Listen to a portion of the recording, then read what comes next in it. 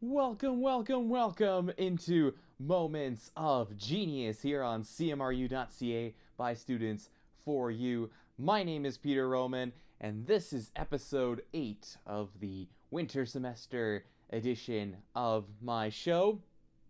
Today, I said last week I didn't want to talk about the Flames in my lead segment, but, well, there was a pretty big coaching change, so the Flames are my lead today. I'll get to that in just a few seconds. But other than that, I also want to talk a little bit about the NBA All-Star Game. Not something I normally talk about, but just I have a few thoughts on that. And then some NFL transactional news, specifically regarding the franchise tag deadline day, which is today. And so I'll go through players who got tagged and some players who didn't. But like I said, my lead today, the Calgary Flames, and they have a new head coach now. Daryl Sutter is the new head coach. And so, yeah, I guess he's the coach now. I'm still coming to grips with this a little bit. It was really shocking because, Jeff Ward, unfortunately, losing his job was not that surprising because when the team loses 6-1 and then 5-1 to Ottawa, yeah, you have to expect that a change could be made. So Jeff Ward losing his job was not surprising. What is his replacement, Daryl Sutter. Because Daryl wasn't exactly the guy I thought that would come in to do it, but here he is. He's back. He is back. And so I'll get into a lot of the Daryl Sutter stuff here in just a little bit, but really quickly about Jeff Ward. Like I've said on my show for the last several weeks, I want to stress that I don't think this was his fault. The woes of the Calgary Flames are not because of Jeff Ward. Now, Jeff Ward certainly I don't think helped some of the issues the Flames had, but this was not his fault. And the performance of this team should not be put on the coach. That is my opinion. And he, again, like I've said, he was the fourth coach with this group, and I don't think it's on him. I think he did a pretty good job in the bubble. He seems like a pretty good guy, but it's tough when you lose to Ottawa the way they did, right? It's a results-driven business, so it's not one of those, unexpected he lost his job things, but one of those, this ultimately, big picture, grand scheme, it's not his fault why the Flames are where they are.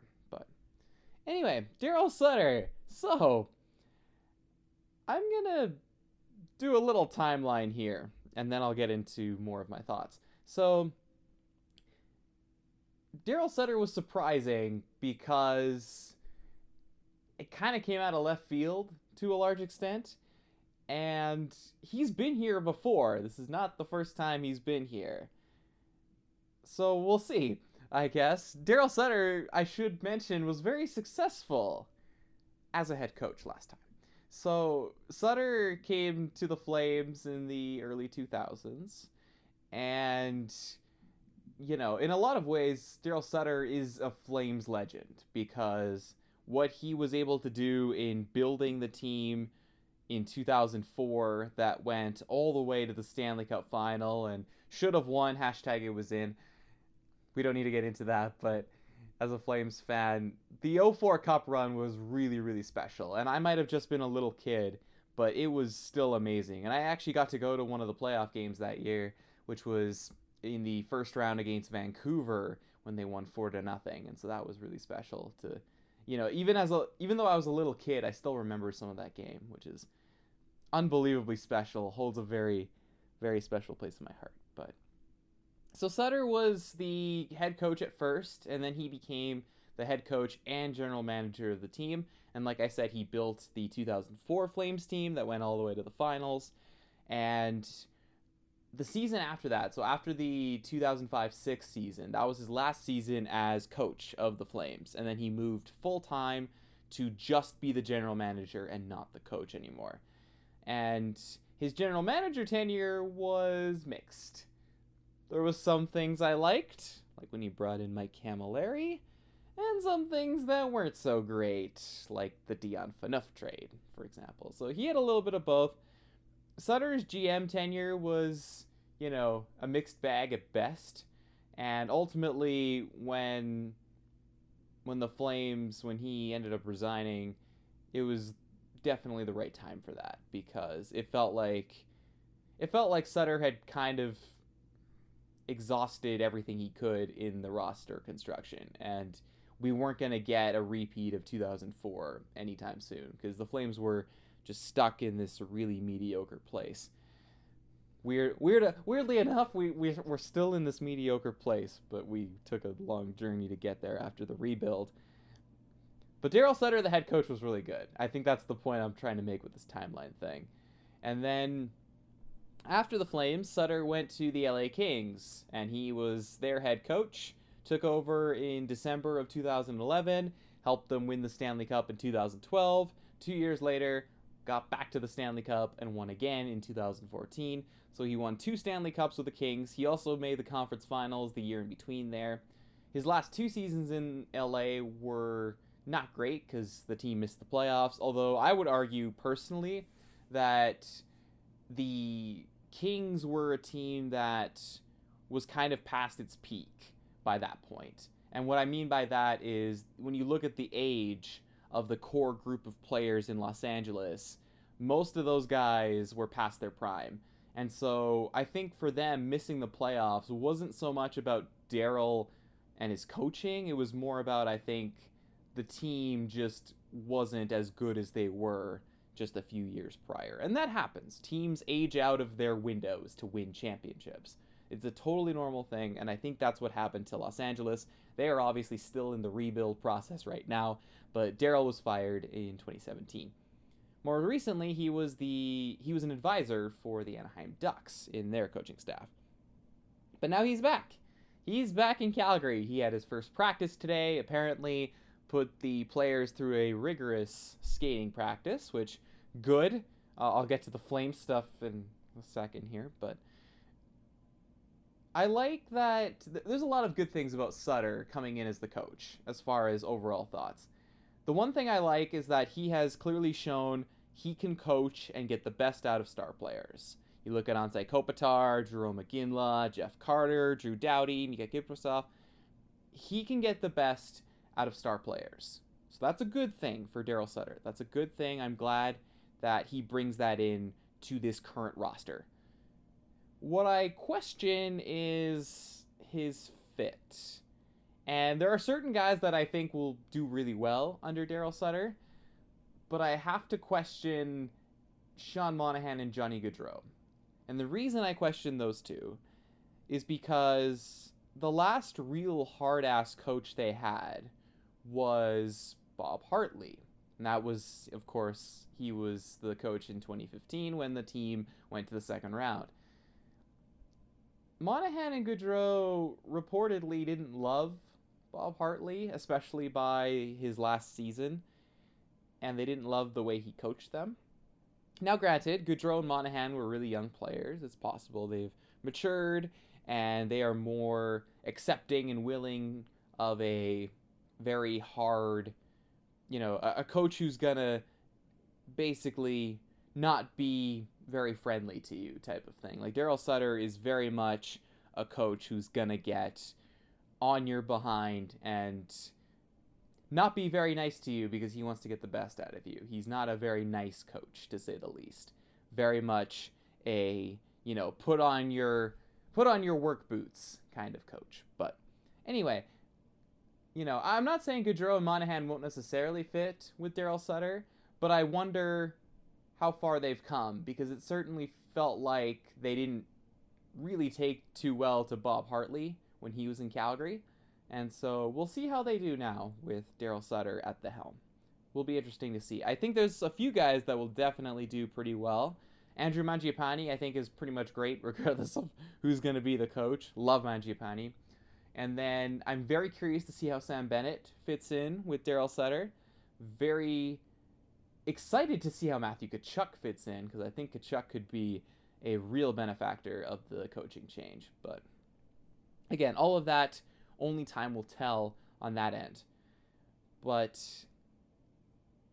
as much excitement And as much as I want to, get all thrilled and all this stuff about, yeah, we got a new coach and Daryl's going to turn this around. He's a club legend. He's going to do this. He's going to do that. I can't get that excited about the coaching change. And it's not because of Daryl Sutter. Nothing to do with him. All about the team because of what happened on the weekend. Because they went into the Battle of Alberta and actually played okay, but didn't find a way to get the win. And, oh, man, the Edmonton game was frustrating. Yeah, the Johnny Gaudreau chance late in the game. I think I punched the couch a couple times after that one. And Michael Backlund had a really good chance late in the third, and pretty sure I screamed a lot of things at my television that I can't repeat on this show. And yeah, the Edmonton game was not fun because that was a tough one. That was a real tough one because I felt like Calgary played all right, but they didn't get the result. And then the Sunday game. The fun Sunday game. They got to play Ottawa. And yes, I know it's on the second half of a back-to-back. And I know that that's tough for players to deal with. I know that. But it's Ottawa. It's Ottawa. Like, we're not talking about playing, Colorado or Tampa Bay or, Vegas or, any of those, or Boston. Like, we're not talking about playing a team like that. We're talking about playing Ottawa on the second half of a back-to-back. And the Flames were awful. In fact, if it weren't for some very fortunate officiating calls, they might have lost in regulation. They lost in the shootout, which is still bad. Still really, really bad. And ultimately, the point of my little soliloquy there, was I think it might be too late for Sutter. This team might be already too far gone. It might be too late to save them. And that's really depressing to say. Like, I hate saying that as a Flames fan. But it's true. And the reason why it's true is because of the math. It's all about the math. And I know, math isn't the funnest thing to talk about, but kind of important. So, on The Athletic, they have a writer by the name of Dom Lucian. He does analytical projection models. And so he has one for the projected standings of the NHL season. And he updates it as the season goes along, basically. So, Dom Lucian's model basically has Toronto obviously is in first place by a margin because, Toronto is running away with first place. But then he has Montreal projected to finish in second place with 69 points. He has Edmonton and Winnipeg projected to finish third and fourth with 65 points each. Now, does that mean Edmonton and Winnipeg are going to finish with 65 each? No, it doesn't. They could finish with less than that. They could finish with more than that. The projection doesn't mean they're going to finish with that. But it kind of gives you a ballpark, right? So if you're looking at this from a Flames perspective, it's like, okay, so if Edmonton and Winnipeg are projected to finish with 65 points, then that means the Flames have to be somewhere in that area, right? Like, maybe it doesn't have to be quite 65. Maybe they need 63. Maybe they need 67, right? Like, it's somewhere in that ballpark. And that's kind of the point of this.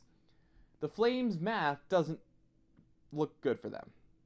So, in doing the math for this team, because they have 30 games left in the season, the Flames, in the last 30 games, would need 19 wins, 9 losses, and 2 overtime losses. That would get them 65 points. That's not easy. That's really tough to do for any team. And especially for a team like Calgary that has been majorly inconsistent all season long, it's hard to see them winning 19 of the remaining 30 games. Is it impossible? No, it's not impossible. But right now, as it stands, it's hard to not see Edmonton, Winnipeg, and Montreal making the playoffs alongside Toronto. It's really hard to see that not happening. Again, it's not impossible. Calgary is still within the realm of possibility that they could make the playoffs. But it feels like it might have been too late. Daryl Sutter might not have the time to fix this team. And I don't think he I think the problem with this team is the team itself, the players. But 19 wins in 30 games. It might be too little too late for this team. It might be too little too late. We're already down 3-2 in the series to Ottawa, which is insane to me, but that's where they are. So, I don't know. I'm curious to see what happens here, because I have said this on my show the last couple of weeks as a concluding thought, but all of this doesn't fall on the coach. And even though the players are the ones responsible, it's actually the responsibility of the team's failure if they miss the playoffs actually falls on the general manager. I think Brad Treliving needs to be considered for replacement if the Flames miss the playoffs. That's the nice way of saying it. After the loss against Ottawa, I may have said more colorful language at my television. But saying this rationally and thinking about it, there needs to be serious consideration for firing him if the Flames miss the playoffs. Because ultimately, a general manager's job is roster construction. And the roster he has constructed has not performed. Simple as that. Okay. So that's the Flames stuff. I'll really quickly talk about the NBA stuff. So this is my second segment today. The NBA All-Star Game happened over the weekend, and I just wanted to make a couple notes about this. I don't want to talk about this forever because I want to get to the NFL stuff, but I've come around on the NBA All-Star Game. See, I've kind of always been just I've never been excited or motivated to watch All-Star Games because typically they're really boring and nobody tries, and it's kind of just, it's fun to see who gets picked for the All-Star Games, but it's not actually fun to watch them. Like, the NHL All-Star Game has been so boring over the last several years, and the Pro Bowl in the NFL, don't even get me started on that. That's like the worst television possible. It's so boring, not exciting at all. Like, it's just there's no fun in the Pro Bowl to me. But the NBA, I think, has found a nice little formula here. And I'm going to praise the style of basketball. Because, yeah, I know, there's not defense played in the All-Star Game. I get that, right? The players are kind of half jogging. But what was really fun about the All-Star Game was the three-point shooting. Because, Giannis getting, like, a whole bunch of dunks. I mean, yeah, but no one's defending him. So it's not really that exciting to see players get wide-open layups and wide-open dunks. But it is exciting to see players try, step back three-pointers when maybe they shouldn't, or three-pointers from the logo, or in Curry and Lillard's case, three-pointers from the other side of half court, right? Like, that stuff is fun because those shots are tough. I don't care if you're an NBA player, I don't care if you're a college player, I don't care if you're shooting, at your local basketball court, by a school. Those are tough shots. Those are really hard to make. And so it's kind of fun just to see that happen, is players kind of messing around. It's like, oh, I'm going to try this crazy three-point shot. And, it's kind of fun to see them make it. So I've come around on the NBA All-Star Game, which I think is kind of fun. The only other note I'll make is that I love the three-point contest. The skills contest needs to change its circuit, because I like the skills contest, but it's been the same little circuit the last few years where they got to dribble in between the pylons, and then they got to throw a pass and then do a layup and all that stuff. So I would like to see it changed to a new obstacle course. And then the dunk contest is not exciting. And the reason why is because they can't ever get big name players for it. So the dunk contest this year was Arfernie Simons, who plays for the Blazers. I didn't know who he was before the dunk contest. Obi Toppin, who was the 7th overall pick from the Knicks. Not that big of a name. And Cassius Stanley of the Pacers, another player I did not know before the dunk contest. So, yeah, like, it's hard to care about something when the name, there's no star power in this dunk contest. And if we look in years past, like last year, Derek Jones and Aaron Gordon, Pat Connaughton. Dwight Howard's a little bit of a bigger name, but at this point he's not a star player anymore. And then in 2019, Diallo, Dennis Smith Jr., Miles Bridges, John Collins. Yeah, because those guys are racking up the superstar like acumens. Like, no, like those guys, nice players, but there's no star power there. In the 3-point contest, Steph Curry's in it, and Donovan Mitchell's in it, and Jason Tatum's in it. And last year you had Devin Booker in it. The year before that, Damian Lillard was in it. And, Chris Middleton was in it. And then you had Bradley Beal, and then you had Klay Thompson. Like, you have legit players in this 3-point contest, but you don't have the same in the dunk contest. And so that's kind of my overall thought on that. All right. On to the final segment of the day, NFL news. So today was the franchise tag deadline day, so teams had to use franchise tag today, otherwise they couldn't use it on players. Players would then become free agents. So, I'll start with non-franchise tag news because it was just a big signing news. Dak Prescott signed a 4-year, $160 million contract. He finally got paid by Dallas, and by signing the long-term deal, they're actually able to get his cap number down this year, which is good because the salary cap is going down, and every team needs to find ways to save money. So, and when I mean save money, I mean save money against the cap. Because in the NFL, it's really weird with how it works, but basically, the money a player makes doesn't always equal their salary cap hit. The salary cap hit can be manipulated in a lot of ways. So, anyway, Dak Prescott got paid. I'm glad he got paid. Again, I'll never get mad at a player for getting paid. What I will say, though, is that it's a lot of money, and I think Dallas made a mistake not paying him earlier when they could have gotten him cheaper, because I feel like they overpaid. But Dak Prescott's a good quarterback, and I'm glad he got paid. Okay, other news. So Tampa Bay had a couple of notables. Chris Godwin got the franchise tag, so he's staying with the team on the 1-year contract. There's still a possibility they could do the long-term thing, but for now he's staying on the 1-year deal. And Lavonte David signed a 2-year, $25 million contract. Notably, though, it had 3 voidable years at the end of the contract. And if you want to know what voidable years are, they're really tough to explain, and I don't really have the time for it. But let's just say it's a way for teams to push the cap hit of a contract down the road. It's kicking the can down the road, basically. And it allows the salary cap hit for the current season to be really small. So Lavonte David, despite the fact it's a 2-year, $25 million contract, his salary cap hit for this year is only $3.5 million. And it's because of those 3 voidable years at the end of the contract. So I hope that makes sense. But it's basically the cap hit that should have come from this year is now going to be pushed back to a future year because Tampa Bay is trying to worry about the now as opposed to the future, which makes sense. They're a team trying to win a championship again.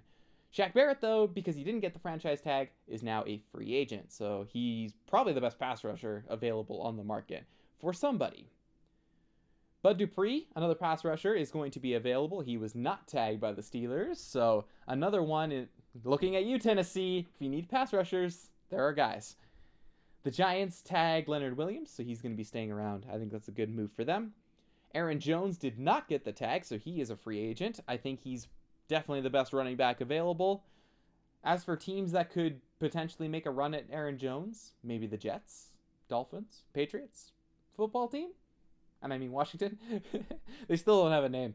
But Aaron Jones certainly will command a reasonable price tag, I think, in free agency. The Saints surprisingly tagged Marcus Williams today. And that I thought was notable because the Saints have no cap space. And so whatever cap space they would have had is now going to Williams on this franchise tag. And I think the question has to be asked, do they have enough money to pay Jameis Winston? Because it sounds like they want to bring back Jameis Winston. But are they going to have the money to do it? Because Winston's not going to take a minimum contract. He's going to want a pretty good pay raise. We'll see. Will be interesting. The Panthers tagged Taylor Moton. That's good right there. Good to keep him for the O-line. The Patriots traded for Trent Brown at left tackle, which is interesting. He was their former left tackle who then left for the Raiders on a big contract, and now he's been traded back. But they did let Joe Thuney go, and he's now a free agent. Good offensive guard for teams who need one. Hunter Henry was not tagged by the Chargers, so he'll be a free agent. He's probably the best tight end available, I would say. And then, lastly, the Chicago Bears. The Bears tagged Robinson. And there was, speculation that they would tag Allen Robinson. But, of course, the question has to be asked, are they going to get Russell Wilson? The Bears have been in talks with Russell Wilson. With the Seahawks about Russell Wilson, to correct my words, because Seattle has been, answering calls on Wilson. The question, though, because Seattle, in order to trade Wilson, would have to incur like a $39 million hit on their salary cap. So the Bears basically would have to make Seattle an offer that they could not refuse. And if I'm Chicago, this is the price tag I would offer. I would go for 3 first-round picks, a second-round pick probably next year, maybe throw in like a mid-round pick this year, like a third-round pick this year.